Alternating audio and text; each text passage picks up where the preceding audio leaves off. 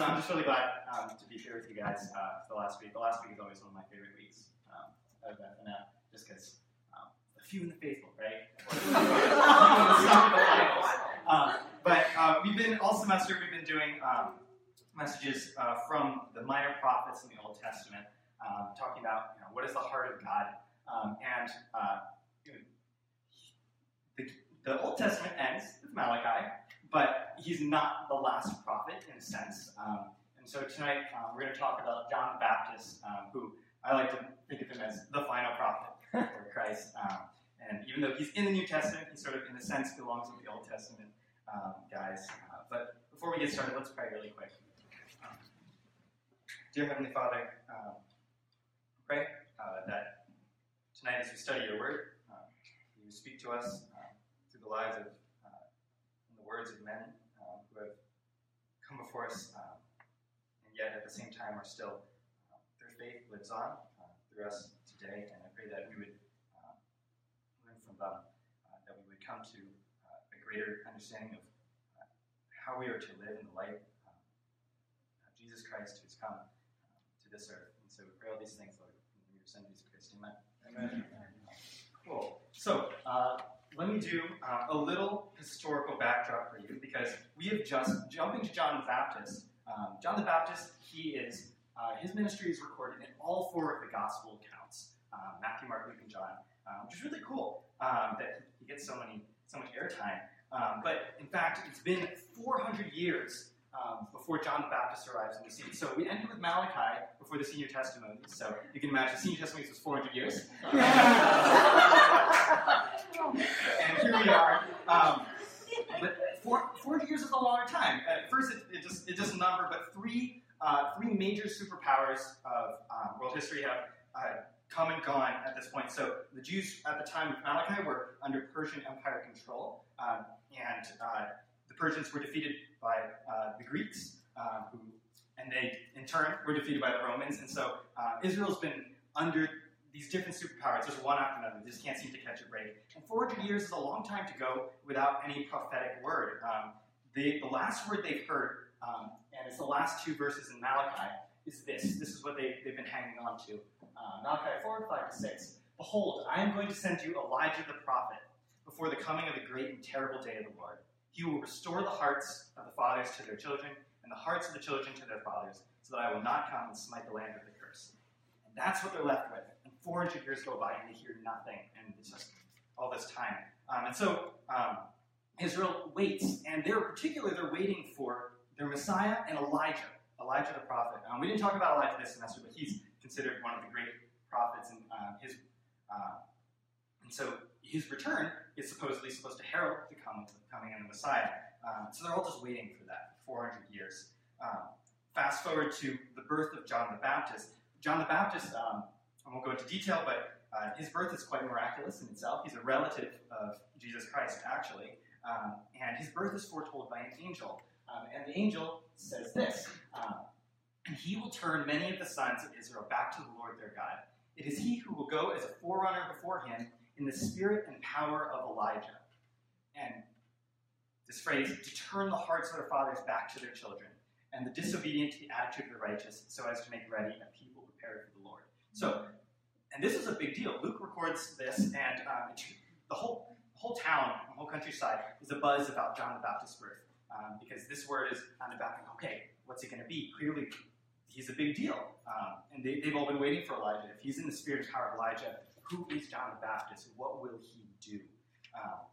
And so here we are. And I was really sad that we didn't have enough time to be able to read all of it. But I'm just going to sort of summarize John's ministry real fast here. So John's ministry starts, he goes out around late 20s, early 30s probably, and he goes out to the Judean countryside, and he baptizes people, and he preaches a repentance for the forgiveness of sins.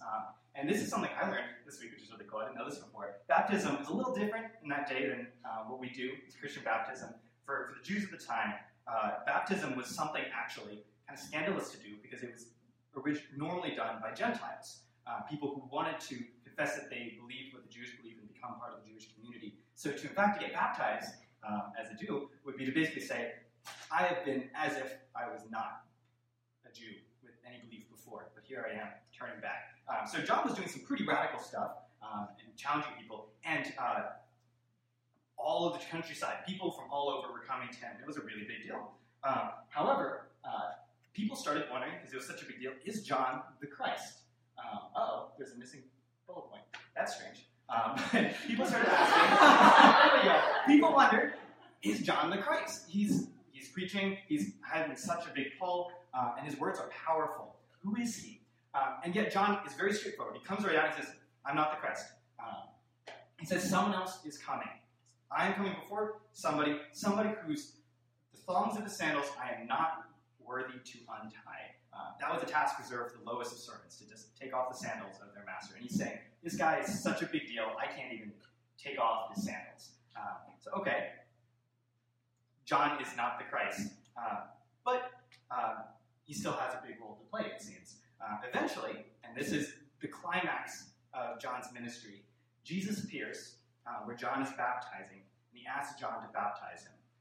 And John's a little reluctant, but he does it. And many of you guys know this story, where Jesus, when he's baptized, all of a sudden, the sky opens up, and the Spirit comes down. The Spirit comes down in the shape of a dove, and a voice comes out from heaven saying, this is my Son, my beloved Son, with whom I am well pleased. And this inaugurates Jesus' public ministry. So John basically opens the door for Jesus to come into the picture. And from then on, the story, all the Gospels really start with the story of John, and then all of a sudden the story shifts right off of John, and it becomes Jesus' story. And we don't hear a whole lot more from John after that. Suddenly the story almost completely changes main characters, and we're kind of left with wondering, okay, cool, this John guy was doing some pretty cool stuff. What happened to him? Where did he go? And so Jesus' public ministry is starting to pick up steam and popularity after this. And most of the accounts don't actually have this, but John, the Gospel of John, different John, but the Gospel of John has a really cool passage, and this is going to be what we're going to read today, in which we hear a little bit of John after Jesus' ministry is really getting going. So let's read it together. I don't like reading too much, so if somebody want to read this for me, that'd be kind of cool. Big was Daniel Han. So cool. Would you mind? Sure. Thank you. Or no, I don't mind. 22 to 30. Okay.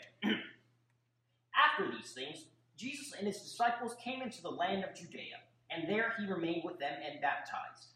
Now John also was baptizing in Aenon near Salem, because there was much water there. And they came and were baptized, for John had not yet been thrown into prison. Then there arose a dispute between some of John's disciples and the Jews about purification.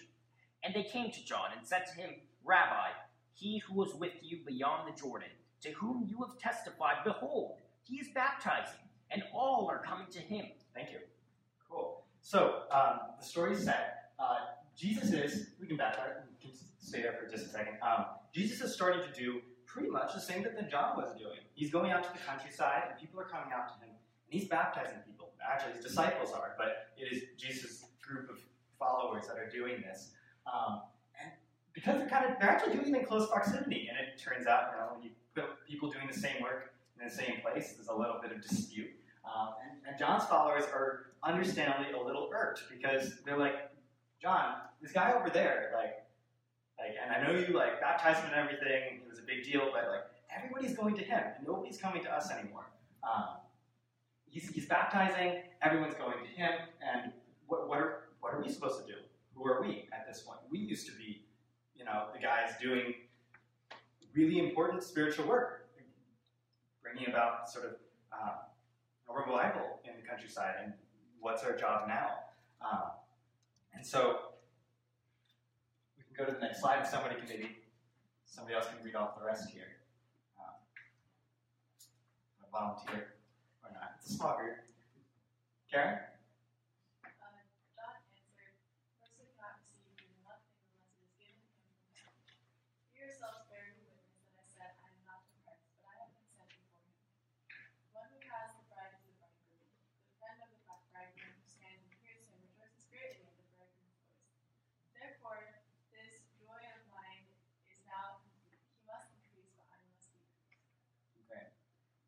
this is the passage we're going to focus on for tonight. John's answer is remarkable. And I put it in bold. The two parts I really want to focus on in his answer are, I am not the Christ. He must increase. I must decrease. Many of you guys know I was doing the teacher prep program this semester, so one thing I learned was for it to stick, you gotta say it yourself. So I invite you guys, say this with me, and I mean it, okay? I'm gonna make you do this several times tonight, so get used to it. Let's try it. I am not the Christ. He must increase. I must decrease. Okay. Cool. So, what is this first statement? I am not the Christ. This is more than just a factual statement. And John has said this several times, and he's repeating himself and saying, I've already said this, guys. I'm not the Christ. But this is more than just saying it. This is a state of heart and mind. It's a state that constantly relinquishes a tendency to make ourselves out to be something that we're not. John recognizes that his position, in fact, we can go back really quick. There's another phrase. He says, a person cannot receive even one thing unless it is given to him from heaven. He recognizes that everything he's got, his position, his work, his followers, his success with all of his work, are all given to him through Christ. And none of it's self-made. He has not done any of it. The fact that he recognizes that is really crucial. And he follows up, I am not the Christ, with a little addendum, right? But I have been sent before him. So he says, this is not my identity. I am not the Christ, but I have been sent before him. He defines himself in relation to Christ. He says, I'm a forerunner, someone who heralds the approach of the Christ, and someone who, my role is to point to Christ, but I'm not the center of the story. And I think we are very much tempted all the time to make ourselves the center of the story. And I think none of us will come out and say, like, oh, I'm the center of the story, everything revolves around me. But day to day, your decisions that you make, the things that we think, the way that we act with people, we really do. We put ourselves at the center of the story. And in fact, when we do that, we are saying, without saying it, I'm the Christ. I'm the center. And yet we are not self-made. We've been given what we've been given from heaven, and we are not the center of the story. I am not the Christ. And John knows, so in addition to saying, this is my identity, I am not the Christ, or at least the anti-identity, he also says what his purpose is. He must increase, but I must decrease. And I love that phrase. There's another translation says, he must become greater and greater, and I must become less and less. And John's recognizing that in order for Jesus to receive the rightful glory that he deserves, John's got to get, his role in the story has to get smaller. He can no longer be the guy at the forefront. And in fact, John's words foreshadow the next event in his life. We just saw it in the passage. The very next thing, basically, in the story is he gets in prison and he gets beheaded. That's the end of John. And he really, in the ultimate sense, he does become less. He becomes less important as Christ becomes greater.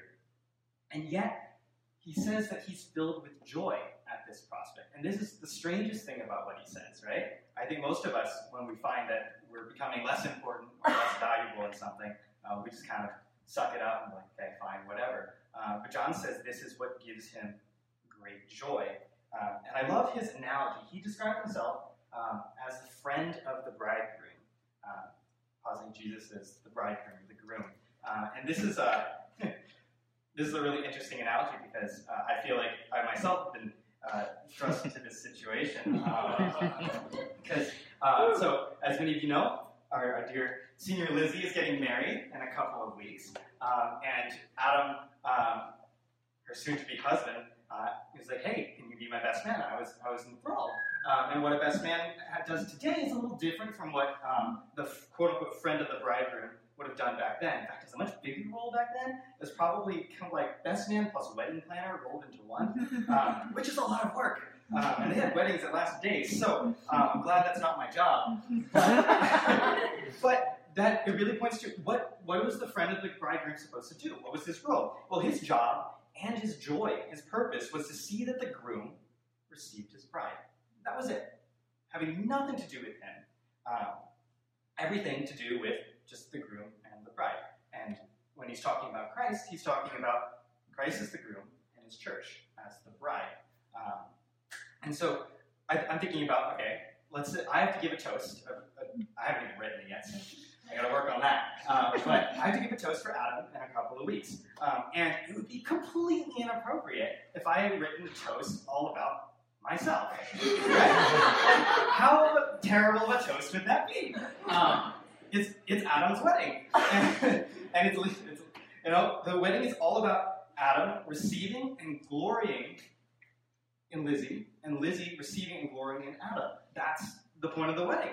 And nobody could care less what the best man had to say or did, right? I'm just there to make sure it happens, okay? And that's it.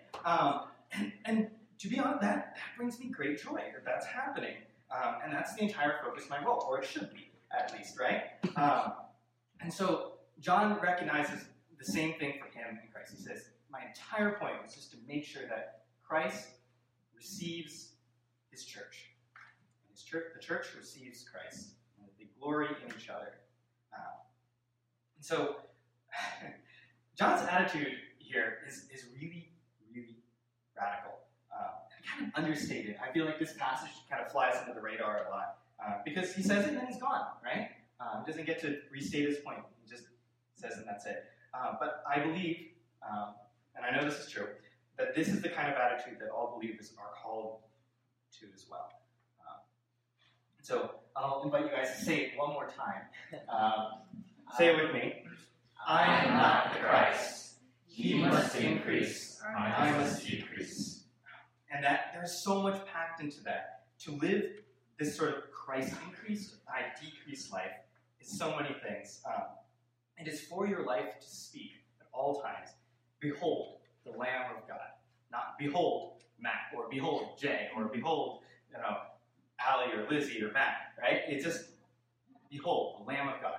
That is what people see, if that is your lifestyle. It's for your purpose to be revealing Christ and to take deepest joy at the prospect of the bridegroom, Christ receiving his bride, the church. And to make, ultimately, it's making your mission, his mission, your delight, his delight, and your glory, his glory. Of course, this is all lovely and abstract. So I'd like to try to just make a couple of areas, talk about a couple of areas where this applies. So if you do the next slide. And again, I'm really nervous about talking about applications because as I talk about these, I will feel extremely convicted because I know these are areas where I don't live this lifestyle 98% of the time. And yet I think this is really important for all of us. So talk about 3 areas. The first is prayer. And it seems a little strange because when you're praying, it really is just talking with God. That's what we believe. At the same time, I think sometimes when we pray, we miss a really good opportunity to dig into this. I'm just going to requote the thing that John said right before, I am not the Christ. A person cannot receive even one thing unless it is given to him in heaven. And we forget this all the time. And it's not like we think deliberately, God did it to give me this, right? But we don't think actively all the time, right? God gave me this, or God provided this. And so, go ahead and do the next bullet point. I'm going to encourage you guys, practice praising God on a daily basis for every individual thing you can think of. And I'm the first one to say, at the end of the day, I'm tired. I just hit the bed and I want to sleep. But thinking through your day and being like, okay, what is everything that happened? The good, the bad, the circumstantial, the things that you did, the things that you didn't do. And say, God, I praise you for this. I praise you for that. You have provided this. I did not do this. Even the things I did do. A lot of you guys just took finals, right? And I will say I pray a lot more on one side of the final than I do on the other side of the final. But afterwards, right, what do? We say, God, thank you. That was all you, right? I don't know if I did that for the vast majority of my finals, but maybe that's something we can do, right? And not just big things like finals, but even small things, like thank you, God. Today, I got into work and I was on time, and I'm not usually that, but thank you. That was all you. It wasn't even me. Small things, even. And I think when we do this, we find things to be grateful for that and praise God for that we wouldn't have actually thought of in the first place. There's a lot of things we take for granted, and there's a lot of things we never considered to be blessings. And a lot of these things, for sure, some days are going to be terrible, and you're going to have to be like, God, I don't know if I want to praise you for any of these things. And yet, maybe it pushes us to start realizing that we can. And I think also when we do this exercise, it forces us to consider the things that we value and put importance and find joy in. Things that we're proud of, things that we want to take credit for or claim as our accomplishments. And yet, when we get to the end of the day, and we're praying about these things, and we're saying, God, man, that really went well, I'm really glad I did that, it puts it into the light, and we go, oh my gosh, what am I saying? And it forces us, at least, to make a decision if we're going to relinquish it over to God. Ultimately, I think the more we practice this, the more we will credit all of our successes, small or large, to Him. So the next bullet point is just one thing. I'm sure you guys have seen Tim Tebow or somebody after they make a touchdown and get on the knees and point to God, right? And we kind of laugh about this sometimes. But John was the picture of giving God the glory publicly. But I don't think we're going to give God the glory publicly unless we're doing it privately. If we're not doing it on our own in our prayers, then nothing in us is going to naturally say, oh, I want to give God the glory when we're in the public and we get compliments or things go really well. It's not going to happen unless we're doing it in the quiet time when it's just you and God. So can you guys say that phrase with me one more time? I am not the Christ. He must increase. I must decrease. Okay. The second area, I think, is going to apply. Is service. And we talk a lot about service in Christian circles, it's sort of that buzzword, right? Like, oh, doing something for other people with no gain to yourself. And yet, I think I'll just start. I can only talk from my own personal experience. And so many of you guys know I've helped out with the worship music for the past 5 years or so, which is a little too long. And there's all the temptations in that. And I think it's not too different from every other area of service you could be in to make it about my own performance or my reputation or what good I managed to accomplish in other people's lives. And so we often talk about something being Christ-focused. And we also know that sometimes it's supposed to be, loving Christ means loving others, being others-focused. But I think we also mess that one up a lot, being others-focused. It's not the same, So I'm gonna coin a new term, be Christ-other-focused. And it's not the same thing as being focused on somebody else's happiness as opposed to your own, or their opinion of you, because that ultimately it just comes back around to you. And it's not ultimately being about Christ's increase. It's about being yours, or maybe even just somebody else's. But I think what being Christ-other-focused means is being focused on the relationship of other people to Christ. I'll admit that's a bit of I think that's a whole other thing that someone else should probably take and talk about sometime. But just as a seed of thought, there is a difference, I think, between what we typically think of as our other focus or our Christ focus and a Christ other focus. So when I 5 years of helping out on the worship team, this has been sort of my eventually shaping guiding principles when I pick songs, when I determine arrangements. I think, okay, what will everybody enjoy, right? Because ultimately that's about everybody liking my music, not what will everybody really get into or what is a cool song that I enjoy playing, but what will connect other people to Christ, what will help them interface with Christ. And of course, that's still a work in progress. I think my worship leading philosophy is going to evolve for the next 45 years, but I think it's a start. So the other thing I'm just throwing in there is also strange. Be replaceable. And this is not a phrase we like in Princeton culture, because we're told, like, you are the big deal. You are so valuable and you have so much to contribute. No one can do it like you do. Well, it's not true. And even if it is true, it shouldn't be true. John recognized that he was replaceable. And in fact, he got lucky because he recognized that, oh, I'm replaced by the actual, like, Christ here. But none of us are eternal. We are not the Christ, so we are not eternal, at least on this earth. And we don't have, I don't think, a right to want to be irreplaceable. I think when we are replaceable, we are actually giving God a lot more glory. And I think a big part of that has to do with training other people to do what you do, if you are really valuable, and just not relishing so much being invaluable. I think we all like that feeling. It feels really good to be like, oh yeah, everybody, this couldn't work without me. They really needed me for this, right? And that, I think that's a really sinful attitude. And if John had maintained that attitude, I don't imagine that he would have said what he did. Be Christ other-focused and be replaceable in your service. And I think this applies, it's harder to apply it to general work, because sometimes work isn't as clear, but I think it does apply as well. So, say it one more time with me, guys. I am not the Christ. Ye must increase, I must decrease. The third area I'm going to throw out to you guys, and this is the big elephant in the room, evangelism. And this is a scary word. What keeps us so often from sharing?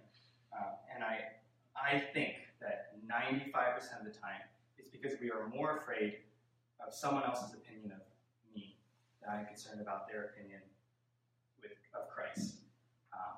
And yet, this is where he must increase, I must decrease, is crystal clear. It does not matter what other people think of me, insofar as if it has nothing to do with Christ, at least. I do think that we need to have a good reputation before our brothers and sisters and before the world, so that they look at us and they see Christ, right? We want to strive to improve our image as far as it matches God's image. But most of the time, I think what causes us to, and sometimes we use it as an excuse, but I think most of the time what causes us to balk at saying anything, to pull back from saying everything that we know that the Spirit is trying to have us say, is that we're more worried about how that person, those people, are going to perceive you than we are about how they may eventually, and it may not be right there and then, but may eventually perceive Christ. So, he increases, I decrease. If what I say ruins my reputation in front of that person, so be it.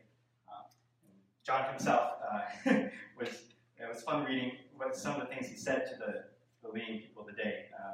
Sort of the reason he gets beheaded is he says some not so nice things to Herod, and really his wife wasn't the happy one, but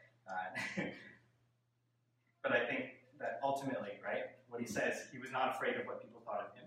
He wanted people to know who Christ was.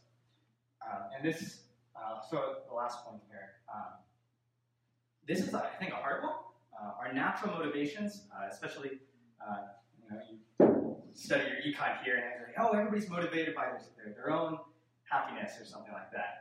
And yet we know, I think we all know that when we have a good friend, we have somebody, and we see their joy, that motivates us, right? That is our joy. And for John, his joy was Christ's joy at receiving his bride. And if we are the bridegroom's friend, we should want nothing better than to see the bride receive her groom, and the groom to receive her bride. And so, if our joy is the joy and glory of Christ and people repenting and coming to him, then, well, what else should we want, right? I think if that joy is our joy, then it will overcome any reservations we have about wanting to tell others about Christ. One more time. I am not the Christ. He must increase, I must decrease. this is, I was thinking about how the summers are a really interesting time for everybody. Many of you guys are seniors, and this is not even just a summer, this is rest of your life that you're going on to. But this is such an unusual attitude out there. And I think if we're honest, if we've met somebody like this, we know we've met them. We know what that person, that this is the way they think, or at least they're more of that. And it's so strange, right? That an attitude defined around not being important and becoming less is so, radiant in a way, right? And so I just want to encourage you guys. The summers are a strange time. So for those of you who are not seniors, you'll be in some other place maybe for a very short period of time, but that can still matter. And for the seniors, where you're going, whether it's for a little time or a long time, that can matter too. I encourage you guys to think about these things. Say this, wake up in the morning and say this to yourself: I'm not the Christ. He must increase, I must decrease. And I think if we are living this, then the Church of Christ will be growing and will be healthier in a lot of ways. So let's say it one more time, and then we'll pray and close. I am not the Christ. He must increase, I must decrease. Let's pray. Dear Heavenly Father, we thank you for your word. We thank you for the testimony of John the Baptist and the way that he really did live in a way that pointed to Christ, that pointed to the most important person and the most important truth in this world. We pray that as we go out into this world, as we all disband from campus, that you would fill us with the same spirit of humility, the same spirit of Christ's focus, and really put into our hearts this truth, and it may change the way we live and change the way that we think. I pray that as we do that, your bride would come to you, and that your joy would become our joy. We thank you for all that you have done for us, your mercy and your grace that you have given us at the cross. We pray all these things in the name of your Son, Jesus Christ. Amen.